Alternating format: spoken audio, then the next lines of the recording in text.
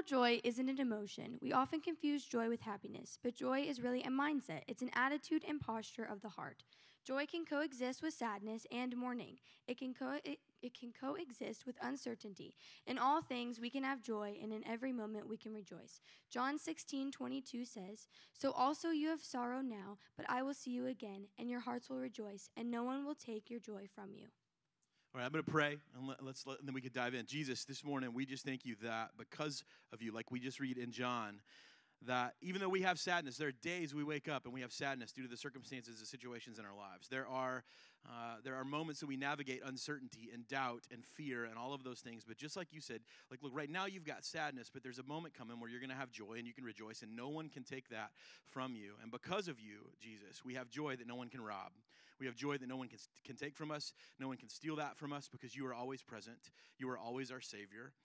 And today we just thank you for that. We focus in on that aspect of who you are, that you are our joy bringer. You are the one that allows us to rejoice, to engage in having joy, even when life gets flipped upside down. And so this morning, as we unpack your word, as we unpack your truth, Jesus, we pray that we would focus in on that, that your word would come alive in new ways, that we would find joy in you and through you, Father, in ways that maybe we've never found that before. But today we get to see you in a new light. Jesus, we love you. We pray all this in your name. Everybody said? Amen. Hey, a couple housekeeping things before we dive in. Last week, I shared that coming up on December 23rd is our Christmas Eve service. This is one of our bigger services of the year. We love this. It's probably my favorite. There's just something about it. It's just super cool in this space. We open it up. There's lots of people that come in. It's a great opportunity to invite friends. Adventure, because we've always been like a little crazy in a cool way, right? We've always done Christmas Eve. Some of that was because when Adventure first started, we were in a school and we couldn't get into the school like on Christmas week. We had to kind of navigate Christmas break. So we always did Christmas Eve to kind of accommodate the school schedule. But it also works out for those of us because Christmas time is crazy. Anybody else surviving this week, right? It's like, I feel like you start out at the beginning of December and you're like, I got this. It's not going to be like last year. It's going to be different. And then you get to like the middle of December and you're just hanging on by your fingernails, right? So we understand that. There's lots of stuff that goes on, especially in the couple days in the lead up to Christmas. So we do Christmas Eve. It's a little non-traditional, but that kind of fits who we are. So that is going to be our Christmas service this year. I said last week that we are not going to be having in-person services on Christmas Sunday here, and it's one of those like 2 times a decade conversations that we have to have. Instead, what we're going to be doing is we're going to be putting together some Christmas packs for you to take home and do those things with your family. It's going to have some teaching stuff, some things to read together, communion you can take together, and you can do that whether it's a small gathering, large gathering. It's going to be really cool. So that's what we're going to do on Christmas Sunday, but Christmas Eve is your opportunity to invite some friends, neighbors, coworkers to join us to hear the truth about Jesus in this season. It's going to be fantastic. The next thing is, it's again, one of those like twice a decade conversations. New Year's Day is also on a Sunday. And so what we're going to do this year is we're going to have Celebration Sunday. We haven't done this in a while. We used to do these things at Adventure. They were called What's Your Story Weekends, where people in the church would just get up and share a little bit about what God has been doing in their lives. And so what we want to do is we just want to celebrate the ways that God has been moving in our lives. And so let me just say this. There is no story too big or too small. It doesn't have to have like crazy plot twists. It doesn't have to be a tearjerker. It can be just a normal story about how God showed up in your life this year, in this past year. We want to give people the opportunity to share those stories. And so if that's something you're interested in, we're going to have a sign up on the back wall that you can click the little QR code. You can sign up for that. Also, there's going to be a sign up on the website on all of our social media stuff. I want to help you, right? I just want to help you be able to share your story. We want to be able to hear from each other. You guys hear from me a lot. And that is really what we want to do is give you the opportunity to share your story, what's going on in your life, how God showed up in your life, because that's really cool, and he does that. So that's coming up on New Year's Day, which is on a Sunday. So if you're interested in that, there'll be a sign up on the back wall after service today, or you can come grab me, and we can talk about it as well. So let's dive into what we've been talking about. So we've been talking about these throne names of Jesus, which we'll get to that here in a minute, but this is kind of week 3. So we're going to change it up a little bit today. So I realized this week in kind of getting ready for Sunday, getting ready for this morning, I kind of realized it is in what I was studying. I came across a little math equation, and you guys know this. I'm not much of a math guy, right? But here's what I realized, and that is this: that our perspective, which is what we see, what I see, like so from your perspective, which is what you can see, when you add that to your perception, which is what you believe. So what you see kind of gets added to or helps to determine what you believe. And that then informs your reality, which is the truth that you live in. So around Christmas time, things get crazy. And I don't know what has influenced your perspective of Christmas. Maybe it's just a stressful time of year. Maybe there's family stuff going on in your life, like those kinds of things. So your perspective of Christmas is a little different. And maybe that causes your perception to change a little bit. And so the reality that you live in this season is, while the world seems like happy and joyful, it's one like, just get me through this. Right? Let's just get through this, get to the other side of this when things return to normal. Or maybe for you, it's like, this is the greatest time of year, I love it, right? So, or maybe you're somewhere in between. But I realized that there are actually these old kind of games we used to play that kind of, to me, prove the truth of this equation. Like, I made this up, so I don't know if it's real or not. It's just like, in my brain, this makes sense, okay? But here's an example of this. Like these pictures. How many of you, when you see this picture, you see an old woman? Just put your hands up. Okay, handful of us. How many of you see a young woman? All right, yeah, they're both present, right? So if you look at it kind of as a profile, right, it's like the profile of an older lady, but if you see the younger woman, it's a younger woman that's kind of facing a different direction, and you can kind of see her from behind. But really, depending on your perspective, your perception, what you believe is there, informs your reality, right? What you see determines what you believe, determines the reality that you live in. Or maybe this one's kind of same kind of thing. How many of you see a rabbit? First thing you see is a rabbit. Just a few of us. How many of you see a duck? Yeah, a lot of us. A lot of us see a duck, right? So same kind of deal. Your perspective, what you see influences your perception, what you believe to be present, and that informs the reality that you live in. All right, you look at this one. How many of us see a really nice family photo? Just raise your hand. How many of you see something really terrible going on? Anybody? They're actually sitting on somebody. Like once it's one of those, like once you see it, you can't unsee it, right? So it's like, oh, it's just a nice family photo. No, actually, they're sitting on some other person, right? Or maybe this one. Like this one was from a couple years ago. Yeah, who engaged in the controversy of what color is the dress? Do y'all remember that? Anybody? Okay. How many of you saw it as gold and white? Right? How many of you saw it as gold and white? How many of you back in the day when how many of you saw it as black and blue? So this was like a massive debate in our house because all I saw when I looked at the dress was gold and white. And my wife is like, it's black and blue. And I'm like, there's no way. Like, how in the world are you getting black and blue from this picture that is clearly a gold and white dress? The truth is, the actual color of the dress is black and blue, right? So regardless of which one you saw, that's the actual color. But so I read an article about this week as we're kind of learning about perspective and perception and reality. They've done research since this was kind of a social media phenomenon. They've done research, and here's what they've discovered, and this is fascinating, that people's perception of color is also influenced or informed by their perception of the lighting, like the kind of light that they're in, natural light, artificial light, shadow, dark, sunlight, whatever. And what happens is this: our brains fill in the gaps in the knowledge, what we don't know, by making assumptions. So when we look at this picture of a dress, our brain starts to fill in the gaps, right? They start to fill in, like, this is kind of where this dress is. It's a sunny day. This picture is taken outside. Your brain is filling in all of those gaps in information, right? Your perspective, what you see, is influenced by your perception, what you believe, and that determines your reality, whether you believe the dress is blue or black or gold or white. And the article I read said this, that when it comes to those kinds of things, color and lighting are no exception. Right? Our brain begins to make all these different assumptions. And so here's how this works. If your brain, when you saw that picture, assumed that the dress was in a shadow or the dress was in natural light, somebody was holding the dress up or wearing the dress outside, your brain saw that as white and gold. Right? That's what they said. If it was in shadow or if it was in natural light, your brain saw it as white or gold. Your brain, you didn't know where that dress was, but your brain's filling in the gaps of all those assumptions, right? Here's the deal. If your brain assumed that it was in artificial light, that it was inside, you were more likely to see it as black and blue. And again, like I said, the actual real color of the dress is black and blue, but our brains, right, what we see, our perspective, influences our perception, and that helps to determine our reality, the truth that we live in. And over the last few weeks, what we've been doing is we've been getting reacquainted with this thing called Advent. It's this 5th century tradition that we've been talking about. And here's kind of the definition of Advent. Here's what this means. The word itself means this. Advent is this present, here and now, in this moment, trust and pursuit of something or someone that's rooted in a confidence, right, that comes from our past experiences. And that trust and that anticipation and that pursuit and that belief and that confidence, all of that stuff believes in and anticipates and expects and looks forward to the result of a better future.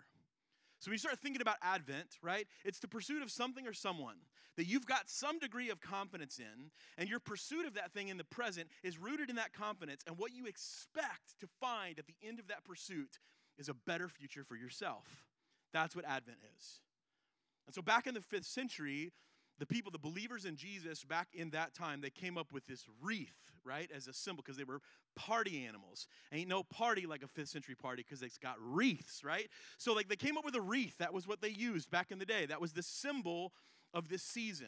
And what they did was they put 4 candles around the outside. And like we talked about, those candles represent hope, peace, joy, and love. And all of those things get centered around this candle in the middle that's all about Jesus, that represents Jesus. And so when we look at an Advent wreath, right, the symbol means this, that our past confidence, our present trust, and our future expectations, when it comes to things like hope, peace, joy, and love, all of those things are centered around Jesus. That's what this piece of decor means, right? So there's a lot going on in an Advent wreath. That's what it means. But one thing I said last week, and I think this is really important for us to get, so I'm going to say it again in case you missed. It was this: Advent is not a noun. Advent is a verb, right? Advent is not a thing, right? It's an action. It's a way of living, and we all do it. Every single one of us. We all Advent for something or someone, right? Again, our calendars, our church calendars, our actual calendars, they may say, Advent season comes around one time a year in December in the lead up to Christmas, right? That's what the calendar says. The calendar says it happens once a year. It's a few weeks, 4 weeks in the lead up to Christmas. The church calendar would say Advent season happens once a year in the 4 weeks leading up to Christmas. But in our hearts and minds, it's Advent season every day. It's Advent season every day, all the time. It's Advent season. Every one of us in this room is trying to put something or someone in the middle of our lives. And our expectation for whatever lies in the middle of that is that they're going to provide us with real hope, real peace, real joy, and real love. And here's the truth, right? We said this last week. We bend and we shape our past confidence, our present trust, and our future expectations for hope, peace, joy, and love around whoever or whatever we Advent. Like we look to them. Our expectation, all of that stuff is bent around whoever or whatever lives in the middle of this space in our lives. And it may be a job.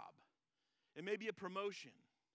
It may be better income. It may be more status, more influence. It may be a person, a relationship, a friendship, a family member, somebody like that. Like it may be something like that. We put something in the middle of this and we look to that person and we say, listen, whatever you are or whoever you are, I need you. My expectation is that you're going to provide me with hope, with peace, with joy, and love. That's my expectation. I've got confidence in you.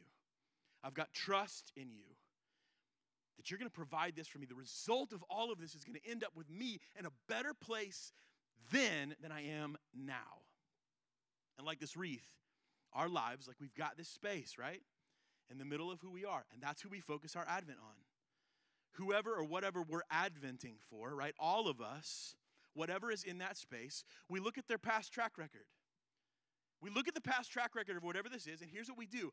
We justify having confidence. Like I'm not just kidding. We don't just give our confidence to anybody, right? We look at their past track record. I want to see where you've been. I want to see what you've done. I want to see, show me how you're going to do this for me, right? If I'm going to put confidence in you, I need to have confidence. I need to see your past track record. So we justify that. They're good at what they do. We craft a really good story about them. And here's what it does. It allows us to trust whoever or whatever it is with our present situations and our present circumstances. I got justified confidence in my own mind, in my own heart. And that leads me to this present trust in the middle of my situations and circumstances. And because we've got confidence in the past and trust in the present, it's only natural then that we hand them our expectations.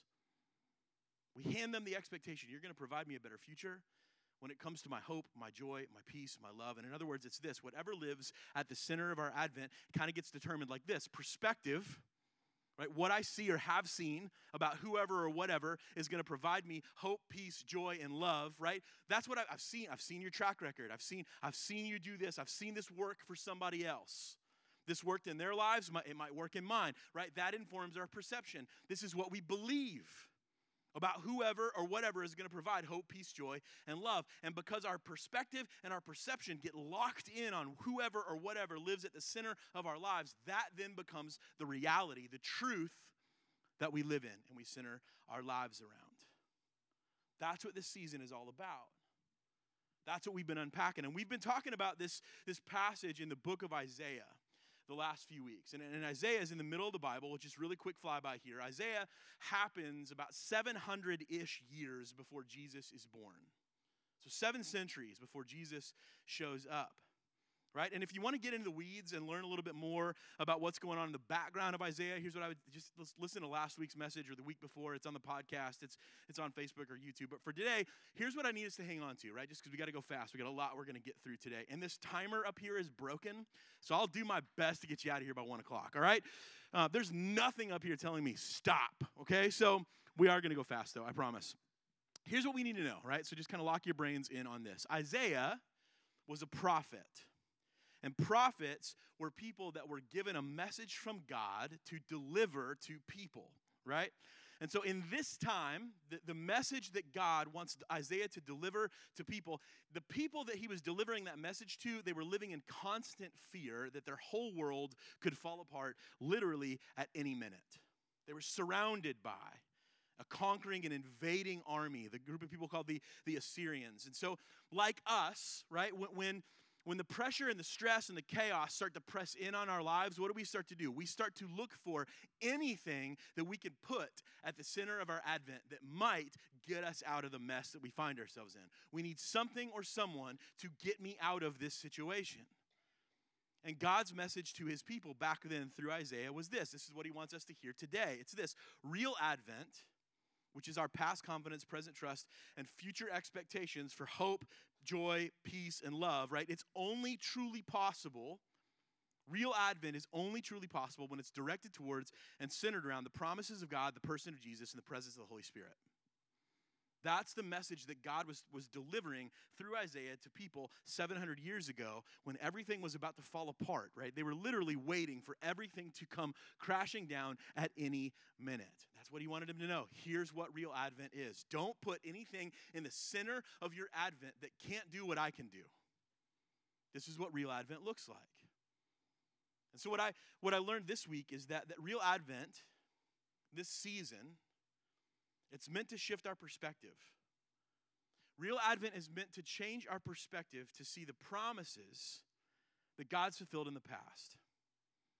And when we see the promises that God's fulfilled in the past, what that does is it recenters our perception on believing and following Jesus' example of a better way to live in our present, right? The with God life. That's what we talk about here at Adventure. And the result is this: we anticipate the reality and the truth of his future kingdom. That's what real Advent is. And that's what this season is all about. Because this is a season, let's be honest, just culturally and just looking at our society, this is a season where our focus is on anything other than Jesus. Most of the time, our focus is on us. I mean, Christmas time is one of those years where every year the amount of money that we spend on ourselves or we spend on gifts for other people that by this time next year are going to be broken or outdated, or in my case, won't fit, right? We spend all of that, right? We spend all of our resources in those areas and on those kinds of things. And so our focus is anywhere other than Jesus. And so what Advent is designed to do is to recenter that, to grab our perspective, to grab our perception, and shift our reality. And here's what Isaiah has to say. If you got your Bibles open, you can open up to Isaiah chapter 9, verse 6. That's where we're going to live today, right? We're going to live there and in Luke chapter 1, so you can kind of dog-ear those pages. Isaiah chapter 9, starting in verse 6, he says this: For to us a child is born, and to us a son is given. And right there, you can kind of think of, when you start thinking of maybe even your life right now, kind of what you're navigating, everything that's kind of happened in the build-up to this week, to the moment where you're sitting in this chair on a Sunday morning, or you're watching from home on a Sunday morning, wherever it is you may be, right? Think about that. If someone came to you in the situation that you're in the middle of right now and said, hey, I know what will fix this, a baby boy. Any of us that have, that are parents and we've raised, or maybe are in baby mode right now, we know this, a baby boy, right? A baby just adds more chaos, right? How is that going to fix, right? How can that fix my life in the midst of stress, in the midst of worry, in the midst of doubt, in the midst of uncertainty, right? I'm just trying to make sure that the lights stay on, the bills stay paid, and I put food on the table. You go back 700 years ago, and when the people in this time heard this from Isaiah, hey, here's God's message. Here's God's message. Everything's going to be all right. I know we're surrounded by an army of people that what they like to do is cut people's heads off and pile them up in front of cities when they conquer them. But here's what's going to fix this. A baby boy. They were like, what? Really? We got to advent for something better than that. God, I think, could you try one more time? Could you try one more time? Let's come up with a better idea. But Isaiah, he doesn't stop there, right? God's message to the people, to us, doesn't stop at just a child and a son. He says this, and the government should be upon his shoulders, and his name shall be called Wonderful Counselor, Mighty God, Everlasting Father, and Prince of Peace. And he says, of the increase of his government and peace there'll be no end. And on the throne of David and over his kingdom, to establish it, right, and to uphold it with justice and with righteousness from this time forth and forevermore. And here's who's going to accomplish this. The zeal of the Lord of hosts will do this. God's passion for us will accomplish all of this. And over the past few weeks, we've been diving into this list of names that Isaiah gives to Jesus, right? Wonderful Counselor, Mighty God, Everlasting Father, Prince of Peace. And what we've learned, right, is in the ancient Near East, right, it was a part of kind of this cultural custom that when a king ascended the throne and took the throne, they were assigned something called throne names. And what these throne names did, right, they spoke to the qualities and the accomplishments of the one who was ascending the throne and becoming the king, right? So when they gave them their throne names, it was kind of intended to say, this is what they've done. This is what they've done. This is what you can expect of them. This is who they are, like those kinds of things. And so for us, that's what when Isaiah gives these 4 different titles, those are actually Jesus's throne names. They're not just these nice little encouraging titles for Jesus. They don't just tell us about what Jesus is or what Jesus does. They tell us who Jesus is. It's not just that Jesus is Counselor, Godfather, and a Prince. It goes one step further. And it tells us about his character. Jesus' throne names tell us about his character. He's not just a counselor. He's a wonderful counselor. He's not just God. He's mighty God. He's not just father or provider. He's an everlasting father or provider. One that will never leave. One that will never abandon us. One that will never leave us stuck without someone to provide for us and to represent us. He's everlasting. He never bails. And he's a peaceful prince. And again, peace in the Bible, we talked about this last week, it doesn't mean absence of conflict. It doesn't mean Jesus comes in and says there's no more conflict. What it means is completeness. There's wholeness. Even in the midst of conflict, even in the midst of doubt and uncertainty, we have wholeness and completeness. Why? Because Jesus sits on a throne.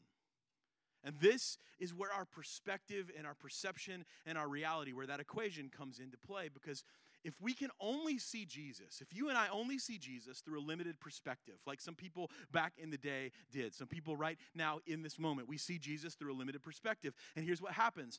Because we've got a limited perspective on Jesus, we have a limited belief of Jesus, right? Our perception is too small. What we believe about Jesus is too small because what we see of Jesus is too small. And because those things are small, we live in a reality, right, that's less than what Jesus really wants for us and what he makes possible.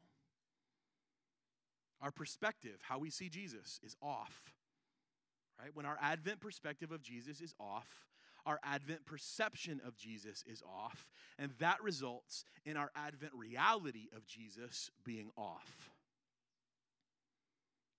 And what we're talking about is fixing all of this.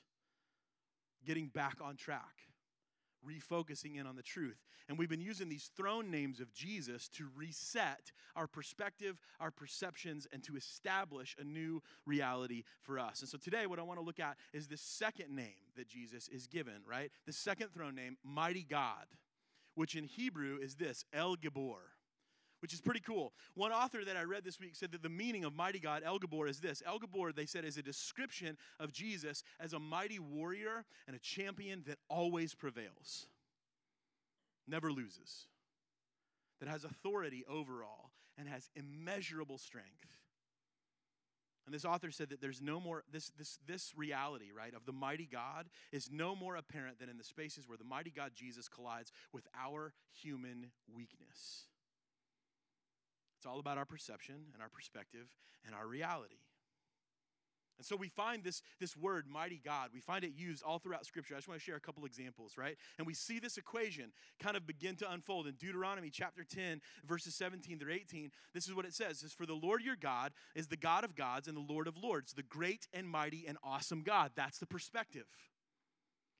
Right? That's the perspective. This is who God is. This is how I see God. He is great and mighty. He is El Gibor, right? He is the champion that never loses and always prevails and has immeasurable strength. That's how I see God. Their perspective, how God is seen, is as a mighty God. And here's how it changes their perception, what they believe. He's not partial, and he takes no bribe. You can't buy him off. He doesn't lean one way or the other. He doesn't play favorites. Because of the way they see God, it changes who they believe God is. And it says this, he executes justice for the fatherless and the widow. He loves the sojourner, the journeyer, right? The one who is restless, the one who wanders, right? He loves them. He gives them food and clothing. And that's the reality that they live in, right? You see that, the perspective, the way they see God, mighty God. Their perception is this, he's not partial. You can't buy him off. He doesn't play favorites. And the reality that they live in is he loves and brings justice to the fatherless, the widow, and the sojourner, the outsider. That's the reality. That's the truth that they lived in. But that truth is influenced by their perspective and their perception. It goes on, Jeremiah in chapter 32, verses 17 and 18. He says this, Lord God, it is you that's made the heaven and the earth by your great power and by your outstretched arm. Nothing, he says, is too difficult for you. Nothing is too hard for you. You show steadfast love to thousands. You repay the guilt of their fathers to their children after them. O great and mighty God, El Gibor, whose name is Lord of hosts. Perspective, perception, reality. What I see, what I believe, the truth that I live in. Mighty God. Zephaniah chapter 3, verse 17. And it's interesting. All of these are verses 17s. I don't know what that means. It's just cool, right? Just a coincidence. Zephaniah 3:17 says this, for the Lord your God is living among you. He is a mighty Savior, El Gibor. He's a warrior. He's a champion. He doesn't lose. He has immeasurable strength.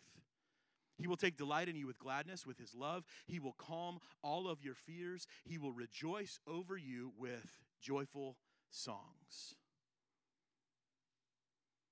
That's what that looks like. Perspective, perception, reality. What I see about God, what I believe about him, equals the truth that I live in, the way I live my life. We go, yeah, that sounds good, right? All those verses, all that stuff, that's great, get you the warm fuzzies. But like, how does Jesus, how does mighty God, El Gibor, warrior champion that never loses, right? Why should that matter to us right now in 2022? Like, what possible difference could Jesus make in our lives right now with the things that we're going through? Like, how does all of this stuff, as good as it may be, how does that change our reality? I just want to bring this into kind of our world. Make this personal this morning. As we ask that question, here's something I need you to remember, okay? That God's mightiness, his ability, is no more apparent than when it gets compared to our human weakness. Just like we talk about, like, light is most effective in dark places, God's strength is most visible when it stands next to our weakness.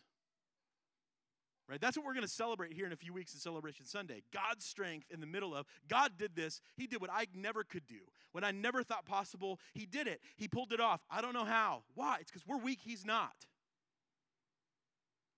He's strong. We're not. So what I want us to do to kind of make this personal, flip over to Luke chapter 1. And I'm just going to give you some context while you're flipping there. So that we're going to read about Mary, right? Jesus is earth mom. At the time that we read this in Luke chapter 1, Mary would have been somewhere around 14 to 16 years old. So high school freshman to high school sophomore, junior, right? And here's what she just found out. She just found out that she's going to be Jesus' mom, right? The savior of all mankind. No pressure, teen mom, but your baby boy is going to save all of humanity. But here's a problem. She's a virgin. She's engaged to Joseph, but they're not officially married yet. So, this kid, it's not Joseph's kid. And just culturally, right, in this time, as a young woman, women, and I've said this before, women and children were seen more as property and less as people. They were treated more as things and not human beings. And so Mary, being a young woman who is the right age to be married and have kids, even though she's not married and having, that means, here's what that means for her. She's not seen so much as a person, she's seen as really unclaimed property. Like when you go through the airport and they've got all the unclaimed luggage sitting around, right? That's kind of how Mary was seen. She's of the age to be married. This guy Joseph, they're engaged, don't know what's happening, if he's just trying to work up enough money to be able to support them. He's dragging his feet, right? She's engaged. She should be married and having kids by now in this time, but she's not. So she's kind of unclaimed luggage. She's unclaimed baggage. Doesn't really belong to anybody. Because she wasn't married, that meant that she had nobody to advocate for her. No one to provide for her, no one to make sure that she was going to be okay. She was in the lowest class of society. So we talk about human weakness and God's strength being compared to human weakness. It doesn't get much weaker than Mary's situation. And to add to this, adultery for a woman in this time, right, was a crime that warranted the death penalty. So if you had sex outside of marriage, you committed adultery, in this time it warranted the death penalty. And here's the thing, the baby bump was an obvious sign that something happened with someone, and it wasn't Joseph. So when you start thinking about our equation, right, the perspective, what people saw was a pregnant, unmarried girl. That's what people saw. And that, when added to their perception, what they believed about Mary was she had done something unforgivable. She's done something unforgivable. And the reality, the truth that they lived in was, here's this crazy girl that's claiming to be pregnant with God's son. She's nuts. She's lost it. But what about Mary? What about Mary, who's now living under the weight of a destroyed reputation? An engagement that may very well be broken off. I mean, for her, at best, she's looking at this. I'm going to be a single mom to God's son with no way of providing for him because I've got no one to advocate for me. That's best case scenario. At worst, they're going to kill me. They're going to stone me to death. And so we wouldn't blame Mary knowing that. If her perspective, if the only thing that she could see in this moment was nothing good can come from this is all bad. If Mary began to complain, I don't think any one of us would go, come on, girl, buck up, right? If her perspective, what she saw was, hey, this is all bad. This is all bad. Nothing good's going to come from this, right? We wouldn't blame her if her perception, if what she believed was the worst outcome possible. My life is ruined. They're going to kill me. And we wouldn't blame her if her reality was to kind of accept that the whole deal was hopeless. And maybe for some of us, that sounds really familiar. Because of the situations and circumstances that we've navigated in our lives, our perspective tells us there's no good that can come from this. This is all bad. And that leads us to believe. That leads us to believe in the worst possible outcome. This is never going to get fixed. This is never going to work out. I'm never going to get better. I'm never going to be healthy. Our marriage is never going to recover. That's what leads us to believe. And what we begin to live in, the truth, the reality that we live in, is this is a hopeless situation. And just like Mary, nobody can blame us for that. No one can blame us if that's what our eyes see, what our hearts believe, and the truth that we live in. But that's not what happens. That's not what Mary chooses. Instead, what we see is that she sings a song of praise. It's called the Magnificat. It happens in Luke chapter 1, starting in verse 46. Here's what it says. And Mary said this, "My soul magnifies the Lord, and my spirit rejoices in God my Savior, for he has looked on the humble estate of his servant. For behold, from now on all generations will call me blessed. For he who is mighty, El Gabor, my warrior, my champion that does not fail, has done great things for me. And holy is his name. He is unlike anyone else. And his mercy is for those who fear him from generation to generation. He has shown strength, El Gabor, with his arm. And he's scattered the proud in the thoughts of their hearts. He's brought down the mighty from their thrones, and he's exalted those of humble estate. He's done impossible things. Things that don't make sense. Things that there's no other way this could happen. He's filled the hungry with good things, and the rich he sent away empty. He's helped his servant Israel, and in remembrance of his mercy as he spoke to our fathers, to Abraham, and to his offspring forever." 14 to 16-year-old girl. That's what she chooses. In the midst of all of that, my reputation is ruined. The guy that's engaged to me may not see this through, and I might die. That's where she goes. And I love this because here's what she says. Mary's perspective right off the bat, what she chooses to see in the midst of everything unfolding and coming unglued around her, instead of looking at all of the chaos, what she chooses to see is God. Because she says right off the bat, "My soul magnifies the Lord." And magnify means exactly what magnify means. When you and I magnify something, when we put it under a magnifying glass, what happens to it? It gets bigger. Right? When you look at something through a magnifying glass, when you magnify something, it fills our perspectives, right? When it comes to our perspectives, here's what happens. When we magnify God, what that literally means is this: he becomes all that I can see. So for Mary, in the midst of this moment, right off the bat, where does she go? Her perspective, what she sees. She says, "I magnify the Lord." I could look at all the ways. She said, I could look at all the ways that this thing could go sideways. I could look at all the ways. There are a million different ways that this could end up with me getting the death penalty. They all lead to that route. There's hundreds of thousands of opportunities, and they all go to me dying. But there's one that turns out different. And all I choose to see is the Lord. Again, literally what she says is, I'm filling my perspective with El Gabor, mighty God, my champion, my warrior that does not lose. And because of that, because of her perspective, her perception, what she chooses to believe in the face of overwhelming circumstances, are the promises of El Gabor, the mighty God, our warrior God, our champion. He always prevails. And what does she say? He who is mighty has done great things for me. She says he's shown strength by scattering the proud and exalting the humble. He does things that no one else can do. That's what she believes to be true. Who she sees is mighty God. She fills her perspective with mighty God. And what she believes then is he's able to do things that nobody else can do. And because Mary, she fills her perspective with God and chooses to believe that he's mighty, the reality that she lives in, her truth is this: from behold, from now, all generations will call me blessed. You know who was calling her blessed in that moment? No one. In fact, if you ask an average person in this day or time, is Mary blessed? They would say, heck no, she's cursed. And because of her perspective, I see God as mighty.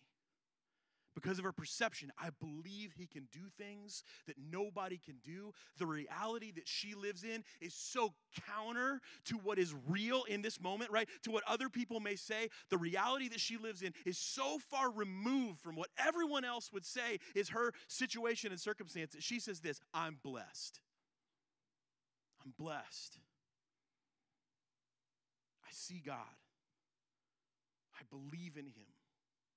And no matter what anyone says, I'm blessed. And not just now, generations will call me blessed. I think it's worked out okay for Mary. I want to be super clear about something, though, as we wrap up today. This whole kind of perspective and perception and reality thing, right? This whole deal, it's not trying to deny what's really going on in our lives. What I'm not saying is this. Do your best to try to find a silver lining, right? What I'm not saying to us as a church is what we need to lean into is blind optimism, right? I'm not saying that. That's not what I'm saying at all. And this week, in fact, I learned as I kind of researched for this for today, I learned a new term for something that oftentimes we do, especially as believers, and sometimes as a church, we encourage this, right? Big C Church. Sometimes we encourage this, right? We do this as believers, and sometimes in the church, we go like, this is what we're supposed to do. It's called spiritual bypassing. Spiritual bypassing is this. It's when we use spirituality to help us deny reality. Let me unpack this, right? What we do is we use spirituality to kind of push down how we really feel. We use spirituality to kind of hide what's really going on in our lives. And what we do as a result is we put on a happy face, right? We fake it till we make it. Because if we're honest, if I'm honest about how I really feel, if I'm honest about the current status of my life, if I'm honest about what's really going on and what I'm really dealing with, here's the assumption, right? The assumption is somebody's going to see us as too negative, and they won't want to hang out with us. Or self-righteous people are going to look at us and say, well, we've got a lack of faith. If you would just believe a little bit more, maybe your life would get better. It's like, come a little closer. If I could just punch you, right? Like, I will feel better, right? Like, we believe that that's, maybe they'll think we don't have enough faith. Or maybe it's just that we're afraid that nobody's going to want to hear the truth about what's really happening in our lives. And so instead of being real, instead of being honest, when people ask us how we're doing, are you stressed? No, I'm too blessed to be stressed. Hashtag too blessed to be stressed, right? We say things like, God's mercies are new every day. That's true. That is true. New mercies every day. Today's a new day. Yesterday was awful. Yesterday, I got terrible news. Yesterday, I got a terrible diagnosis. Yesterday, something terrible happened in my family. Yesterday, a friend of mine got hurt. Whatever, like yesterday was terrible. So it's like, let's just put yesterday in yesterday. Like, don't let yesterday affect you today. New mercies, new mercies. Or we say things like, well, when God shuts a door, he opens a window. It's like, this one felt like it got shut in my face. Or like somebody shut the window on my fingers, right? Like, this doesn't feel good. It's not how I feel. That's not what's really going on in my life. The person in this podcast that I listened to said this: when we spiritually bypass and push down what we're really feeling, what it does is this: it actually inhibits our need for God and our ability to worship him for who he really is and all that he can really do in our lives. We think we're trying to make ourselves more spiritual. But really what we're doing is we're going, God, I got this. I got this. I got this. It inhibits our ability, our need for him. We don't get him involved as much. Why? Because we think, I can fix this. I can do this. I just need other people to believe that I'm okay. And so like when Morgan got up here just a few minutes ago and said, like, come as you are, like we mean that. We mean that as a church at Adventure. You don't have to check your mess at the door in this place. You don't have to fake it until you make it. In church, as a Christian, as a believer and follower of Jesus, let me tell you this: it's okay to be not okay. You're allowed. You're allowed to be honest. In fact, being honest gets God more involved in your life. It's okay to be not okay. By admitting that we're not okay, here's what that means. It means our perspective, what we see, is honest. And when our perspective is honest, it opens us up to a truer perception, what we can believe to be true about God. And when our perspective is honest and our perception is truer, it means that we can begin to live in the full reality of this. Things might be hard, but God is still good. He doesn't change. His goodness doesn't go away. Things might be difficult, but God is still good. And when you read the Magnificat, that song that Mary sings, what we read is this. Mary doesn't spiritually bypass her situation. She doesn't deny her own weakness. She doesn't at all. In fact, she keeps saying, like, he exalts people that are humble. He looks at his servant in my humble estate, right? The fact that I am, like, my life is falling apart. He looks at me, and what she does in that moment, she doesn't deny any of that, but she fills her perspective with God's strength in the midst of her weakness, which the only way she could do that is by admitting her weakness. And when she does that, it shifts her perception. What she believes about who God is begins to change. He's still mighty in the midst of my circumstances, which lands her in the truth of all that God can do, even in the full reality of her situation. I'm blessed. But don't miss this, right? Her song doesn't come after Jesus' birth. Her song doesn't come after Jesus' birth. Her song, this worship song that Mary sings, it doesn't come after the fact that her reputation has been restored. It doesn't come after the fact that things shake out, right? The podcast that I listened to said this: Mary chooses to declare out loud her belief in God's vision for her future that had not yet been fully realized. She sings with confident expectation that he'll do what he said he would because he is who he says he is, a mighty God, before any of it happens.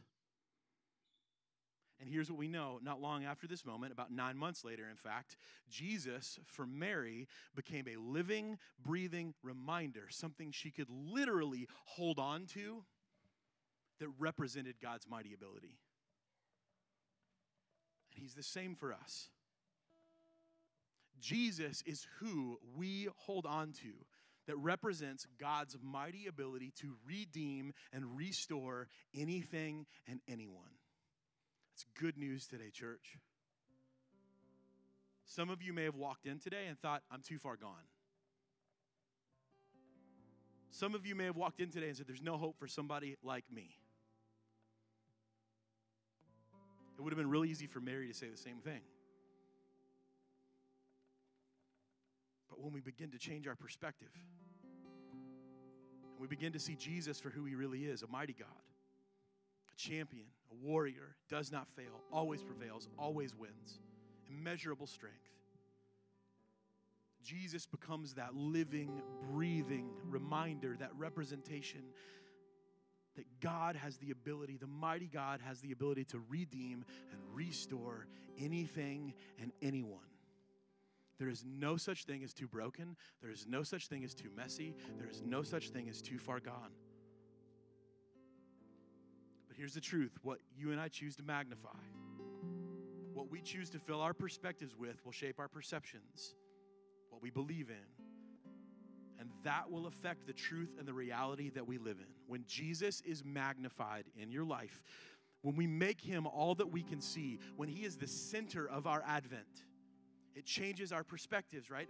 Everything else, how we see everything in the world and everything else in our lives, all of the sudden big problems don't seem as big. It changes our perception. What we believe to be impossible is now possible. And we begin to live in a reality where Jesus is king. But here's the deal. I need you to understand something. In the midst of everything that's gone on in your life, Jesus never for 1 second changed. It's not like Jesus was small and then all of a sudden grew and got big. Jesus was always big.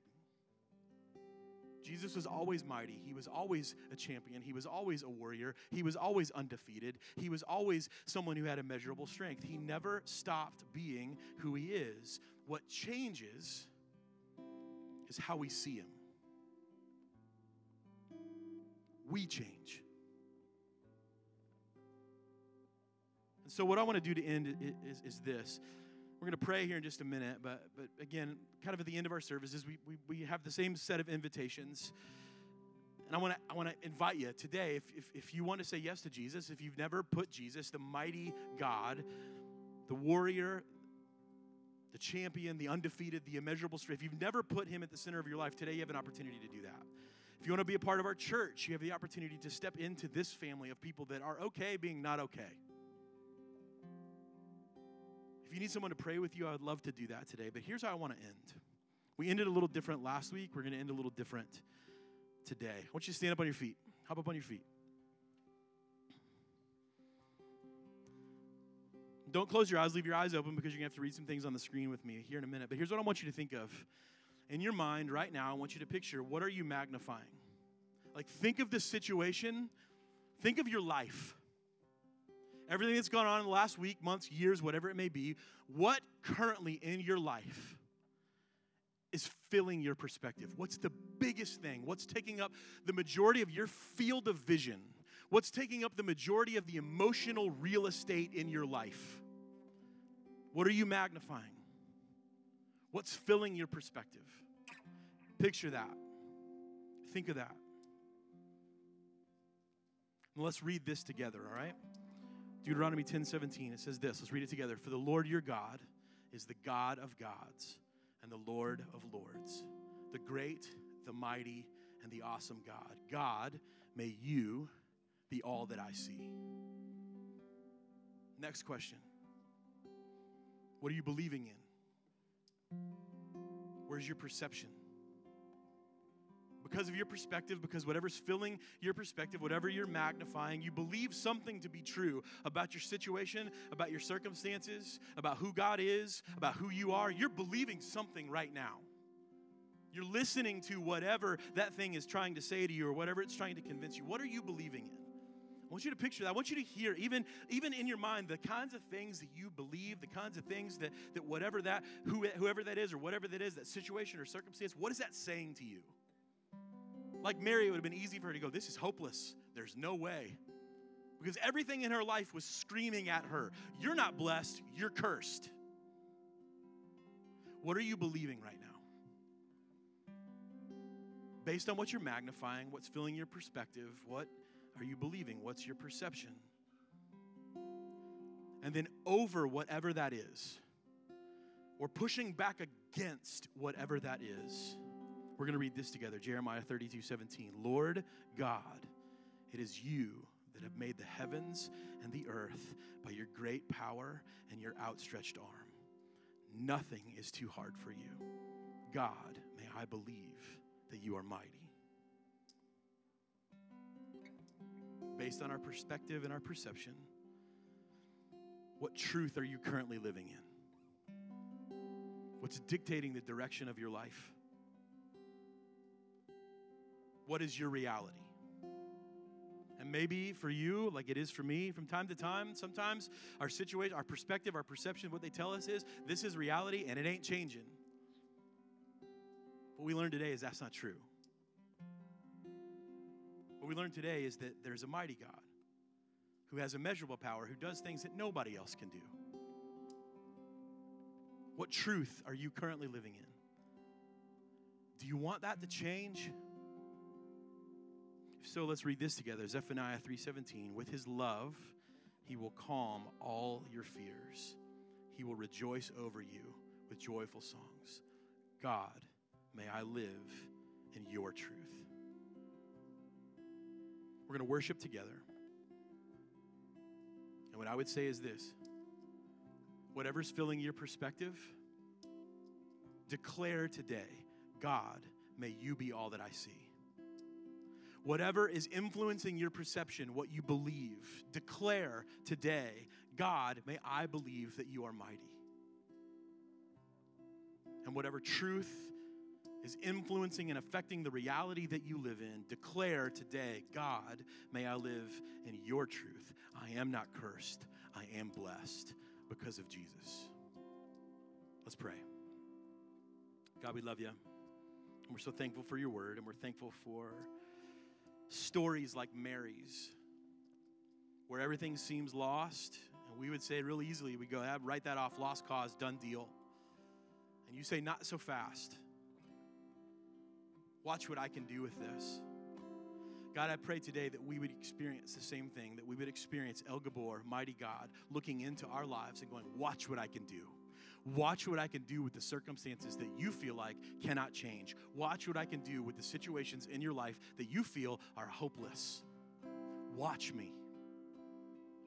Because I am mighty, I am victorious, I am a champion. I do not lose, I do not fail, I do not break promises, I show up. God, you do not change. You're the same yesterday, today, and tomorrow. Father, may our perspectives today change. May we see you differently. And as we fill our perspectives with the truth of who you are, may we begin to believe in you in a different way. And God, may you step in as the same way you did as a baby boy, stepped into our reality and changed everything. May you do that today. Jesus, we invite you into our reality to change it forever. We love you. In your name we pray. Amen.